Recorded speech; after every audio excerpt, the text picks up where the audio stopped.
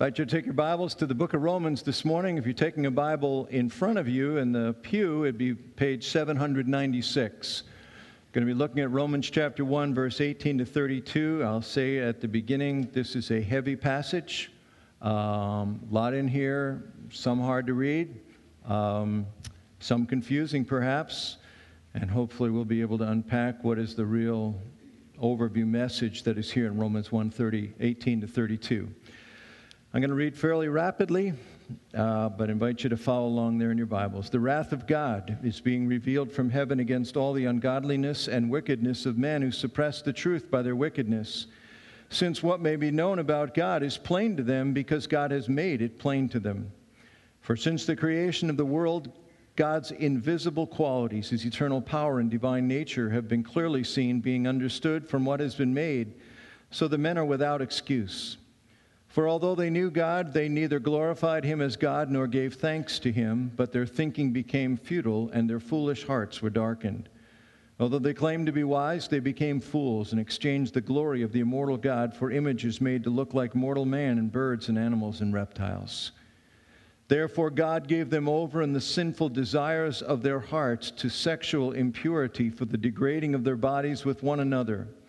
They exchanged the truth of God for a lie and worshipped and served created things rather than the Creator who is forever praised. Amen. Because of this, God gave them over to shameful lusts. Even their women exchanged natural relations for unnatural ones. In the same way, the men also abandoned natural relations with women and were inflamed with lust for one another. Men committed indecent acts with other men and received in themselves a due penalty for their perversion. Furthermore, since they did not think it worthwhile to retain the knowledge of God, He gave them over to a depraved mind to do what ought not to be done.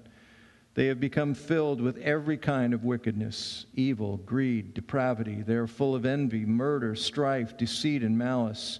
They're gossips, slanderers, God-haters, insolent, arrogant, boastful. They invent ways of doing evil. They disobey their parents. They are senseless, faithless, heartless, ruthless.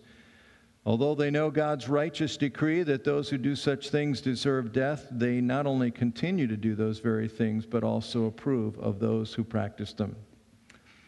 I told you it was a heavy passage. Let's pray together.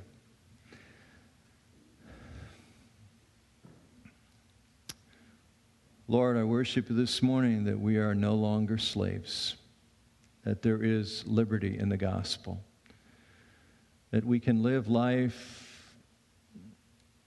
in the freedom of the acceptance that we find in Jesus Christ. And Lord, there's none of us that live wholly in freedom. All of us struggle with the tyranny of our own individual gods that drive us and that captivate us at times. But I thank you that there is the potential for a growing experience of freedom through Christ. Lord, teach us about that today. Teach us about our need of that today. In Jesus' name I pray. Amen. There are certain passages of Scripture that are big picture passages. Genesis 1 to 3 is a big picture passage. It's a passage where the very beginning of the Bible, God is announcing to us that He, out of His own mouth, created the cosmos, the universe, and all that is. Toward the end of that creation, He created humankind. In Genesis chapter 3, we find what happened to humankind as the original man and woman rejected God's will for their lives, a rejection that ultimately all humans have embraced. Romans chapter 1 actually picks up the story there. It gives us the picture of humankind in a worldwide rejection of God. Now, we need to remember the purpose of the book of Romans. I believe the purpose of the book of Romans is Paul is writing to Jews and Gentiles. He is writing people of different ethnicities and ethnic backgrounds, religious backgrounds, who have now entered into the church and are trying to do life together, and it's hard. And he's saying, look, some of you are Jews, some of you are Greeks, some of you are Romans, some of you are barbarians. All those people are described in Romans.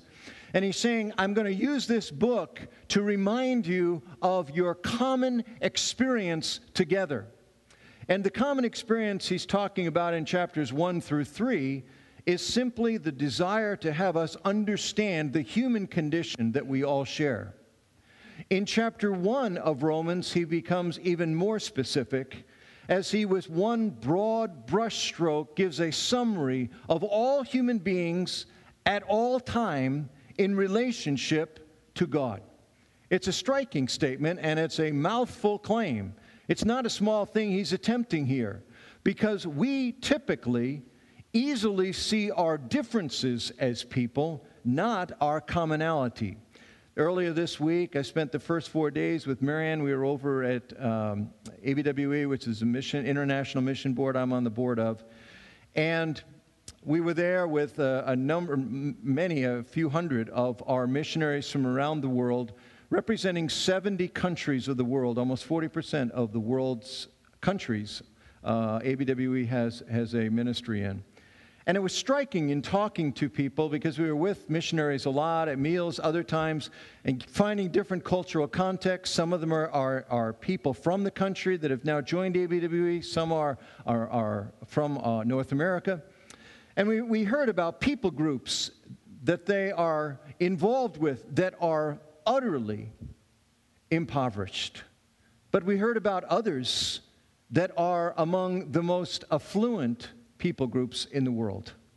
We heard of religious cultures that were predominantly Christian by heritage, others that were Muslim, others that were Hindu, others that were animist, others that were Buddhist, others that were atheistic. We heard about governmental situations which were totalitarian, democratic, monarchical, and communist. We were reminded of our differences. And all of this was with the backdrop of knowing that I'm going to a passage this morning where Paul is highlighting our shared human experience vertically. I was most struck with it when I was talking to an individual that's now in our administration that had spent their lives to this point as missionaries in Great Britain. They loved Great Britain. If God gave the open door, they would be there in a second. They very much identified with the British people, and this couple actually are Southerners. She has a very strong Southern accent. And as we were talking to them, I asked about how do the Brits view Americans, and he said, well, we get a pass more because we're Southerners. And I said, how is that? He says, somehow they consider Southerners less American by personality. And he went on and said, tend to be more polite, gentler, and so forth, and than we Northerners. But he gave me an illustration. I said, that's so fascinating, man. I can't imagine being able to have two people from Britain and me saying, oh, you're from Northern Britain and you're from Southern Britain. But they see a difference. But he was telling the story of he was on a street and he was walking with a British friend, and there was a guy up ahead that was going to cross the road. And the guy did cross the road. And his British friend turned to him and he said, that's an American. And he says, how do you know that? Because he knew he didn't know him. How do you know that? And he said, because this is how a British person would cross the road.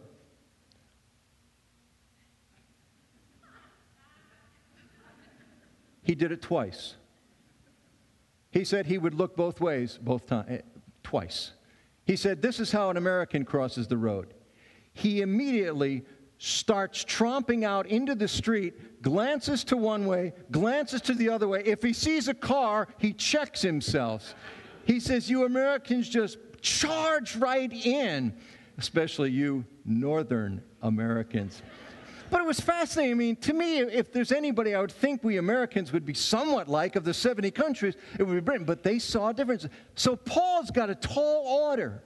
Paul's saying, I'm going to show how every human being from the beginning of creation relates now as a result of the fall to God in a common experience. And he gives a lot of verses to talk about it. We're going to highlight 4 things that I think he highlights. Number 1, he tells us everyone knows about God.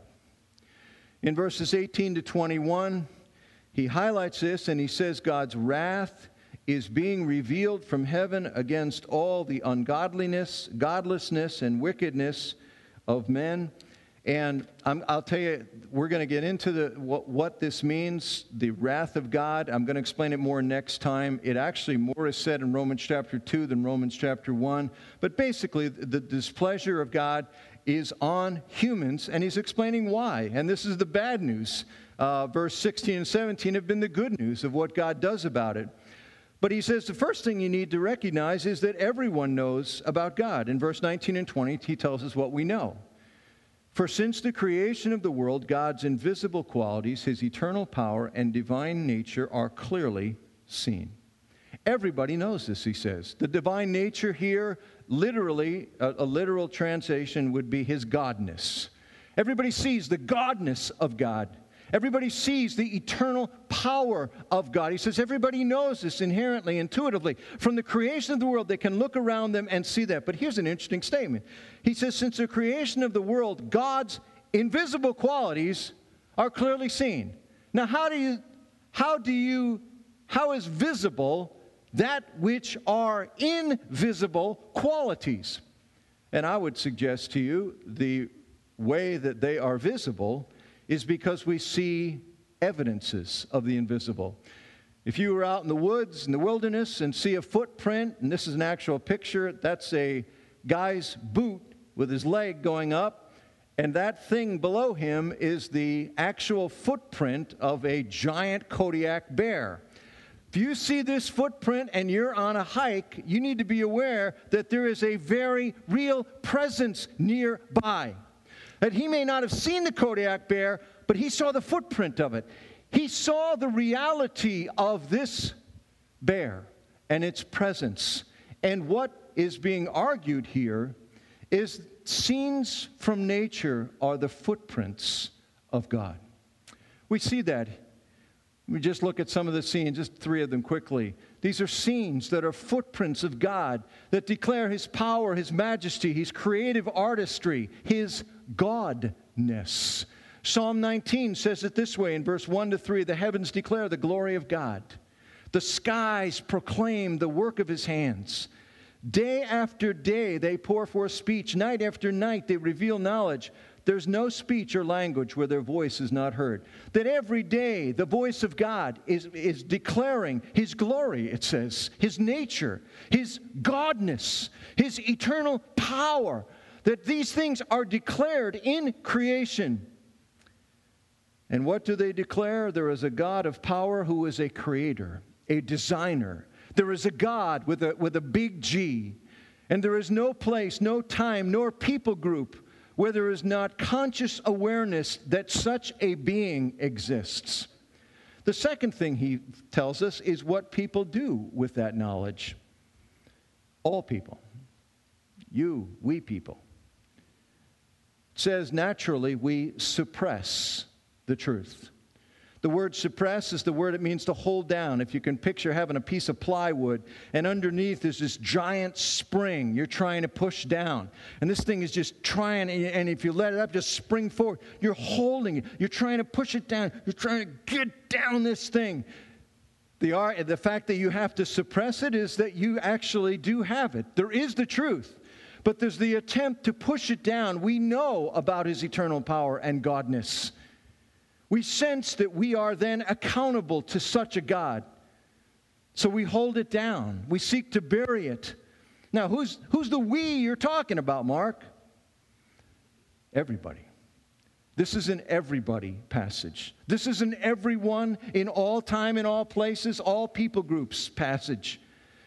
And verse 21 tells us why we tend to do this. For although they knew God, they neither glorified him as God, nor gave thanks to him. Now, this is a fascinating statement. I want to read it again. They knew him. They know who he is. They have a sense, okay, I see his godness. I sense that there is a God of power, but they don't glorify him as God. And then this phrase, nor did they give thanks to him. Now, nor did they give thanks to him? it seems a little anticlimactic. I mean, that's the problem? They didn't give thanks? I mean, how petty is that? God is angry because people don't thank Him? I mean, really, is this the source of all the evil and suffering and problems in the world? We don't give thanks? I mean, when we're little, we're told that we need to say thank you. It's a courtesy. So is this the issue? Is the whole problem in the human race bad manners to God? What's He saying? It's really important to understand what He's saying. What He is saying here is that we are all, to one degree or another, guilty of plagiarism. We do intellectual property theft. Basically, we are not giving credit, nor giving thanks, nor acknowledging the source of things in our lives when we are not grateful, when we are not glorifying God. It is claiming that you came up with this, acting like you created yourself, that you control your own circumstances, you run your own piece of the cosmos. It is not acknowledging your dependence. It is a claim of self-sufficiency to be cosmically ungrateful. It is to say, I want to suppress this, because if God is really what I sense He is, if He is really the controlling God, that He is running His universe, that He's created everything, that argues for the fact that I'm not in control. It argues for the fact that I'd be obligated to do what He wants me to do, and I don't want to do. We don't want to say we need God, that we are indebted to God, that He has the right to tell us how to live and what to do. Our fallenness wants desperately to keep control of our lives. And so there is the desire to say, well, He's less. He's God, but I don't really want Him to be as transcendent as creation, the cosmos would argue that He is. Many of us would believe in God, and I'll say this, all of us to some degree or another do reduce God in our lives. And we do it for the same reason. We want control. We don't want to feel that utter dependence upon God. It's interesting, many years ago when dinosaurs walked the earth, there was a talk show host named David Frost. And David Frost was interviewing Madalyn Murray O'Hair. And the scene was, they were arguing. She was a strong, very outspoken atheist, and David Frost, while not a believer in Christ, he believed there was a God. So he was debating with her, and he seemed to be feeling that he should have won this argument easier than it was going, and so he's getting frustrated, and so he actually decided to get reinforcements. So he turned to the crowd. And he said, how many of you believe in God? And just about everybody's hand went up. And so he turned to Madalyn Murray O'Hair like, they agree with me. I mean, obviously, this is democracy, rule of the majority. I win. But I read an article by a pastor that actually had seen the thing as well. And he was writing about the event, and he said, this is what Madalyn Murray O'Hair should have said. She should have said this then. Okay, keep your hands up. How many of you believe in the God of the Bible? The God who came down in lightning and thunder on Mount Sinai with 10 commandments. A God who is a consuming fire, who cannot look on evil, who says that all sin is punishable by eternal death, and all human beings are under that sentence, including you. And see how many of the hands went down. He was pointing out what I think Romans 1 is saying. Many of those hands would have come down.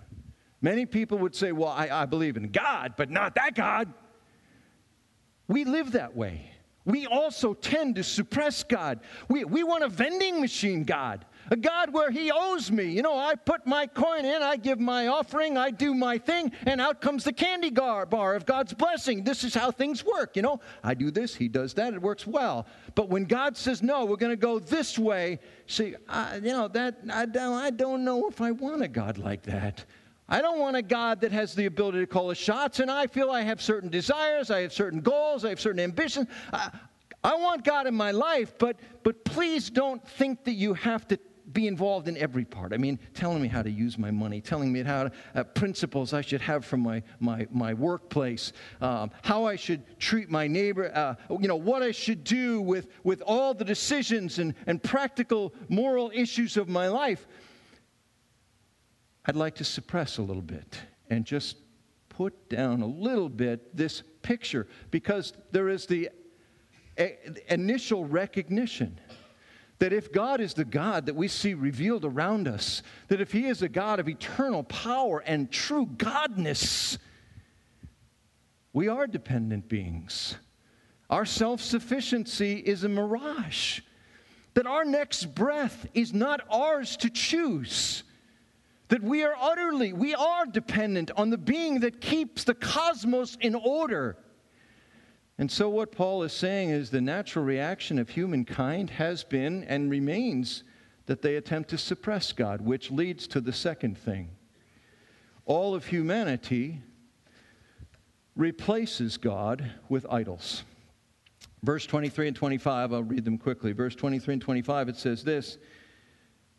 Although they claimed to be wise, verse 22, they became fools and exchanged the glory of the immortal God for images made to look like mortal man and birds and animals and reptiles. Verse 25, they exchanged the truth of God for a lie and worshipped and served created things rather than the Creator, who is forever praised. Amen.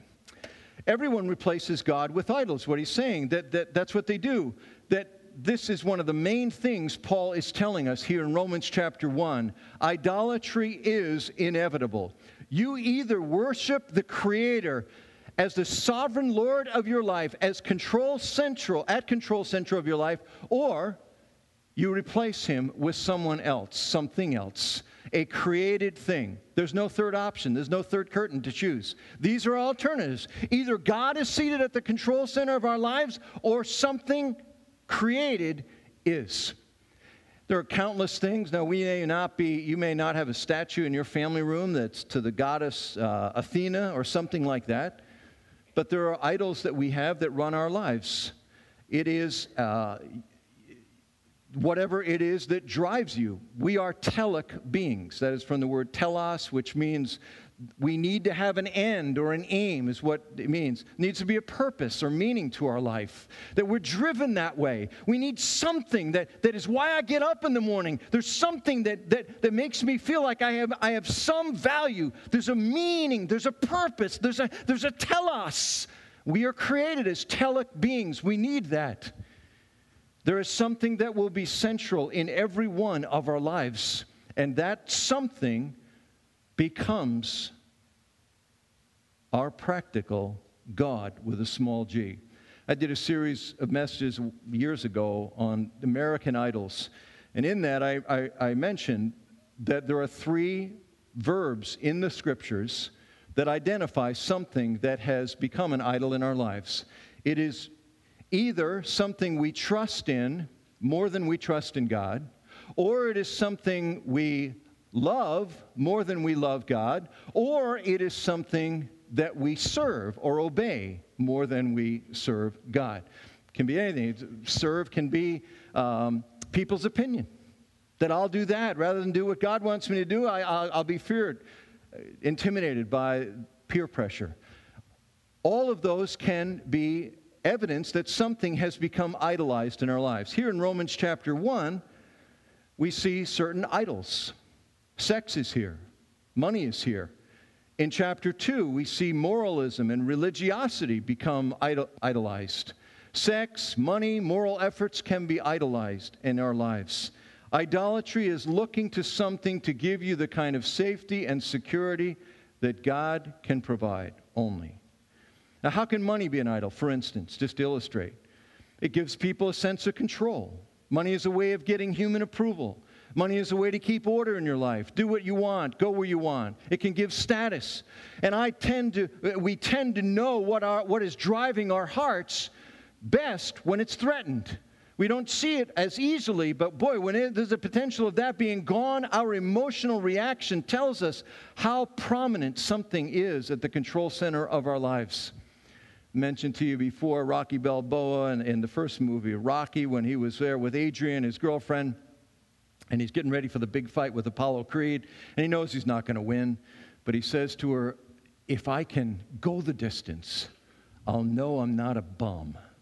Well, whatever it is that tells you you're not a bum tends to be what we deify in our lives, what we displace God with. In her memoir, Easter Everywhere, Darcy Stanke recounts how she had grown up in a Lutheran pastor's home, pretty much left her Christian background, went to New York City, and dove headlong into the club hopping scene, in her own terms, into sexual obsession. She wrote several successful novels. But later on in her life, in middle age, she wrote what was called Easter Everywhere, a memoir.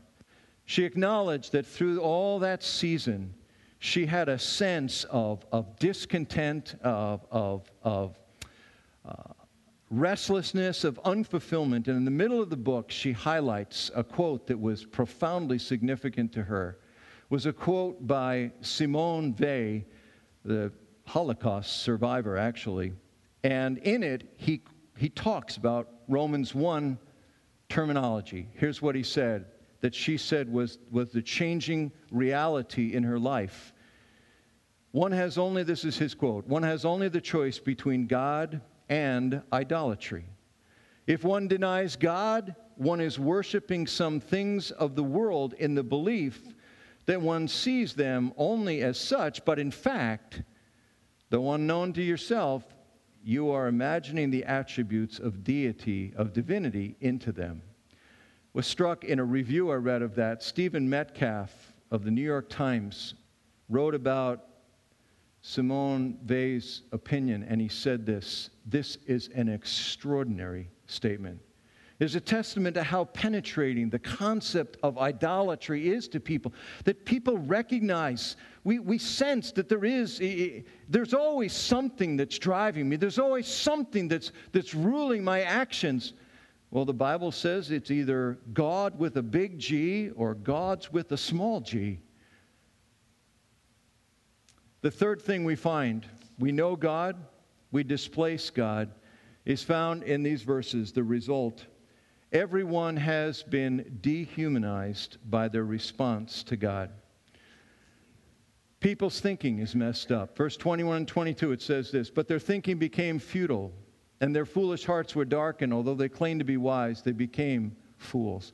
What Paul is saying here is when we suppress what we know to be true about God because we do not want to arrange our lives under it, when we then seek to live our lives in freedom, but actually we allow other idols in and now are serving them, it has impact on our lives. And this is what he talks about. The first impact is it dehumanizes our thinking.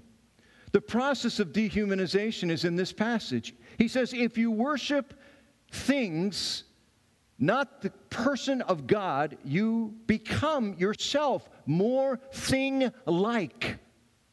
You become like your idol. That is exactly what Psalm 135 says. Here's what it says. Listen to this statement. Psalm 135, verse 15, the idols of the nations are silver and gold made by human hands. They have mouths, but can't speak, eyes, but can't see. They have ears, but can't hear, nor is there breath in their mouths. Here's the kicker, verse 18. Those who make them will be like them, and so will all who trust in them. It's saying, here are these idols. They have eyes, but they don't see. They have mouths that don't speak. They have ears, but don't hear. They're just sort of inanimate. They're dead. They're not real. And what he's saying is, in our humanness, the more we place idols at the center of our lives, the more dehumanized we become in human experience. And he tells us why. He says, because they cause our thinking to become futile. The word literally means empty, or it's translated as worthless. What is happening is idols corrupt our thought processes. And here's how they do it. They take control. If you've ever, idolatry is basically spiritual addiction. It is being addicted to something else. And addiction is exactly the futility of thought that is being talked here. The idea that I don't see idols in my life. I live in denial. I don't recognize their influence in me. I can control my addiction. Idols weave a delusional field. You always minimize their impact on you. Let me try to illustrate this. I mentioned money can be an idol. Here's what money does in captivating your thinking. Money begins as you serve money and make this central. This is what I'm trusting in. This is what's driving me. This is where my worries and everything, and it's all about this. What money does is it begins to have your thinking start being, you are what your money says you are. You are what your checkbook, you are what your account is, you are what your possessions are. It begins to define you. And it's a lie.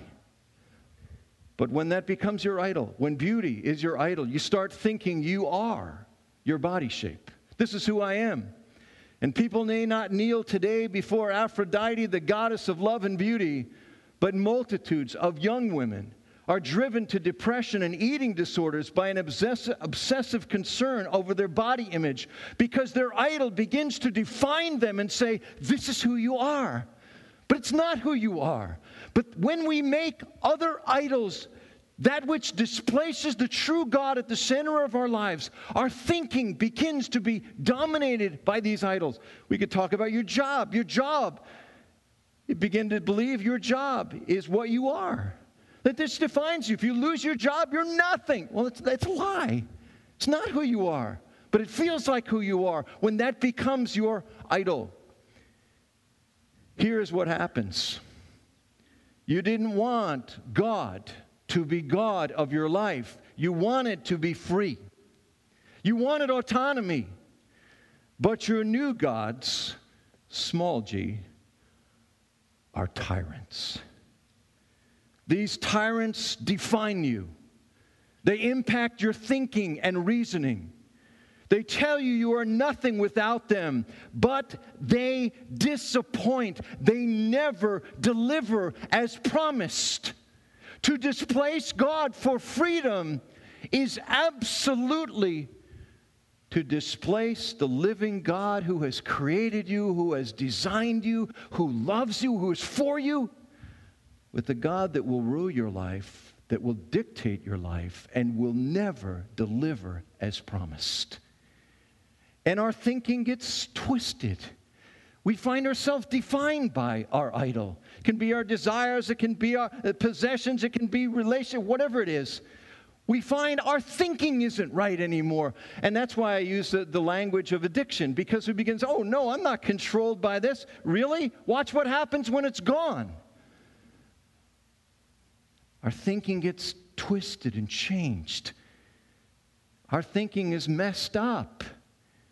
All because we've suppressed the true God and displaced Him. But it is not only our thinking that is messed up, people's sexuality is messed up. Verse 24 to 27, it says that God gave them over to sinful desires. The word desire here is often translated lust in the New Testament. I think it's better to understand exactly what the word is in the original because it's fascinating. It's the word epithumia. Thumia is talking about wants, desires. But the word epi is like epicenter. The place you don't want to be in a hurricane or a tornado is the epicenter. It's where everything's heightened. It's where epi means it is exacerbated. It is overblown. These are inordinate desires, extraordinary desires. These are desires out of control. And God says this. Here's what happens with people. First of all, they suppress the knowledge of God because they want to do it their own way. They want to live their own life. They want control. But what they don't realize is they actually bring themselves under control of other gods, despotic gods, self-destructive gods. And God says this, my judgment on them is I'm not going to throw lightning bolts at them. I'm not going to explode their cities. I'm going to just say, go ahead. Follow your desires. Follow your overwhelming sensual desires. Our culture is exhibit A of this. Live that. Try to find your fulfillment there. He turns us over to it, but he says this is not where true life and satisfaction would be. This is what the woman was saying, and she told us about her memoirs. She did the club hopping thing. She did the sensual lifestyle. She was a famous author. And yet, as Darcy Steinke says, there was an emptiness. Her idols let her down. The expression of her desires did not bring fulfillment. One of the most famous authors in our history is Oscar Wilde. In his later years, he made this statement: I had almost everything, but I let myself be lured in the long spells of senseless and sensual ease. I deliberately went to the depths in search of new sensations. I grew careless of the lives of others. I took pleasure where it pleased me, and I passed on. I forgot that every little action of the common day makes or unmakes character, and that therefore what one has done in the secret chamber someday has to cry aloud from the housetop. I ceased to be Lord over myself. A fascinating statement. I ceased to be Lord over myself. I allowed pleasure to dominate me, and I ended in horrible disgrace. Strikingly, Oscar Wilde, in a separate memento, made this statement: when the gods want to punish us, they answer our prayers. A haunting, reminiscent statement of Romans 1. He says, I wanted to be Lord of my life. But I found as I gave in to my desires, it was not freedom. It was captivity. It was bondage. It was emptiness. And when the gods wanted to mock me, they allowed me to go into the fulfillment of all my desires. It's exactly what Romans 1 is saying. Messed up spiritual experience is taking sexual experience outside of God's designed purposes and boundaries. It is saying, I want it this way. I want to be sexually free. I want to do my own thing. I want to find satisfaction there. And God is saying, when you do that, you are losing the true capacity of the beauty of this experience. This passage is saying that everyone's sexual desires are messed up. He's not highlighting one people group. Verse 24 is a general statement to everyone. He is saying that the man whose wife once said to me, my husband uses my body to love himself, that man has a messed up sexuality. He is saying that to find sexual satisfaction by yourself is living at that moment out a messed up sexuality. He is saying that as Cosmopolitan magazine recently advised women that the way to, quote, wow a man after sex is to ask him for a ride home. The idea is, make it clear you have no intention of hanging around hoping for a relationship. Basically encouraging women to disassociate sex from relationship and as an expression of love and commitment. That is a messed up sexuality. And he's saying when you operate on this, it seems like freedom. But it's not free. It's not free. Living out the out of control desires does not lead to freedom. Now, if you paid attention, I was reading through this passage, you know there's a very controversial statement in verse 26 and 27. And I'm just going to touch on this. You're saying, Mark, what about this? It seems to condemn same-sex encounters. I believe it does. But I want you to know, and I want to highlight this passage is not about gays. This passage is about idolatry. This passage is about everybody. This passage is saying whatever lifestyle, however we use sexual experience, however we do outside of God's boundaries, wherever we say, I want to do it the way I feel comfortable, I want to have it my way outside of God's boundaries, is to say, okay, you are now deifying that thing, but you are missing the chance to experience the holistic character of ultimate human life in a relationship with God. Now, there are life experiences, I'm sure, represented in this room that I know nothing about. And I don't pretend to say I know how this would feel or how I would, if I had these desires, how difficult it would be. I can only tell you this.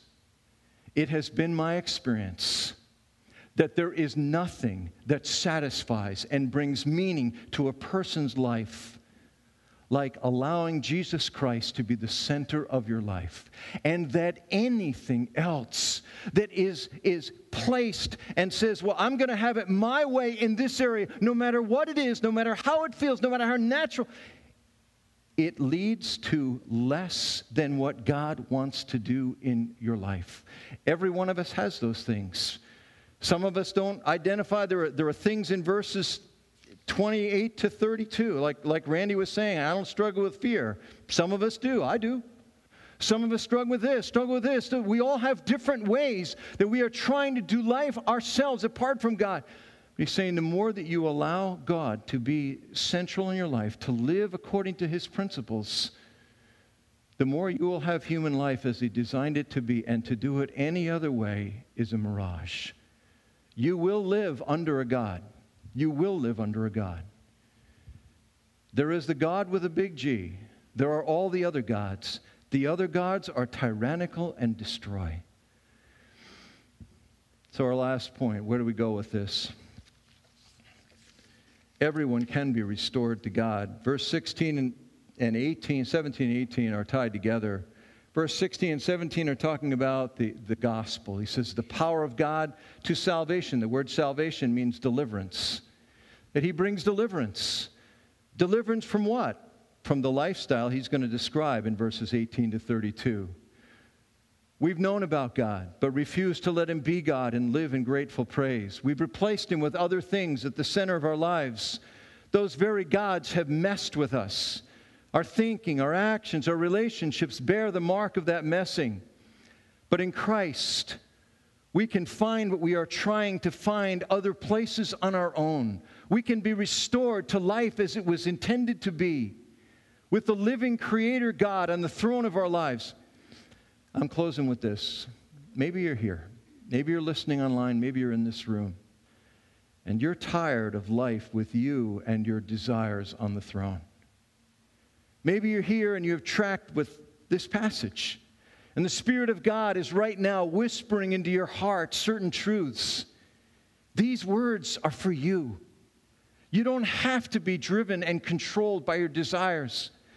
You can embrace God's forgiveness in Christ. You can claim the new life available in Him. You can receive Jesus Christ as Savior and Lord. Enter into a relationship with Him. Walk with Him. Let Him be at the control center of your lives. He's telling us the latter part of chapter 1 that we'll go back to the beginning and experience the gospel, the good news of deliverance.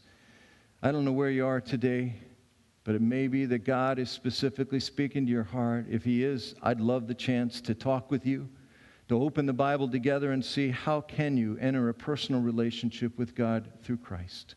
Let's pray. Lord, we've taken a long time this morning to try to unpack this passage, and there's so much that is left unsaid. I just ask, Lord, that you would apply it as you see the needs of our hearts. Speak into us. God, our goal is not to change people's orientation of life. Our goal is not to make moral people. It's not to change people's convictions. Our goal is what I believe is your goal. It's to bring them to Jesus. That you would be central in our lives. Lord, you'll sort out all the rest. So do that, Father. Draw people's hearts that are in this room or at home watching right now to say yes to Christ. We believe when we say yes to you, everything else will get sorted out in your own timing, your own way. I pray you do that. With every head bowed, eye closed, nobody looking around, please. Maybe you're here today and you'd say, Pastor Mark, I feel like I was here by God's appointment. This was a text and message I needed to hear, and there are things that God is really speaking into my life. Would you pray for me specifically? Because there are things that God really is sharing with me as a result of this. Without even looking around, would you just slip up your hand and say, Mr. Mark, would you pray for me? Yes. Others? Yes. Thank you. Wow. Thank you. Thank you. Thank you.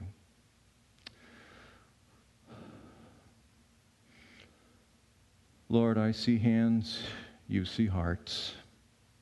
You know what's going on inside. Your Spirit's at work in the place that we can't get to. Complete it, Lord. Do whatever needs to be done to lead each of these people into the liberty of a Christ-centered, Christ as Lord life, I pray. In Jesus' name, amen. Now go in peace to love and serve and enjoy the Lord. We are dismissed.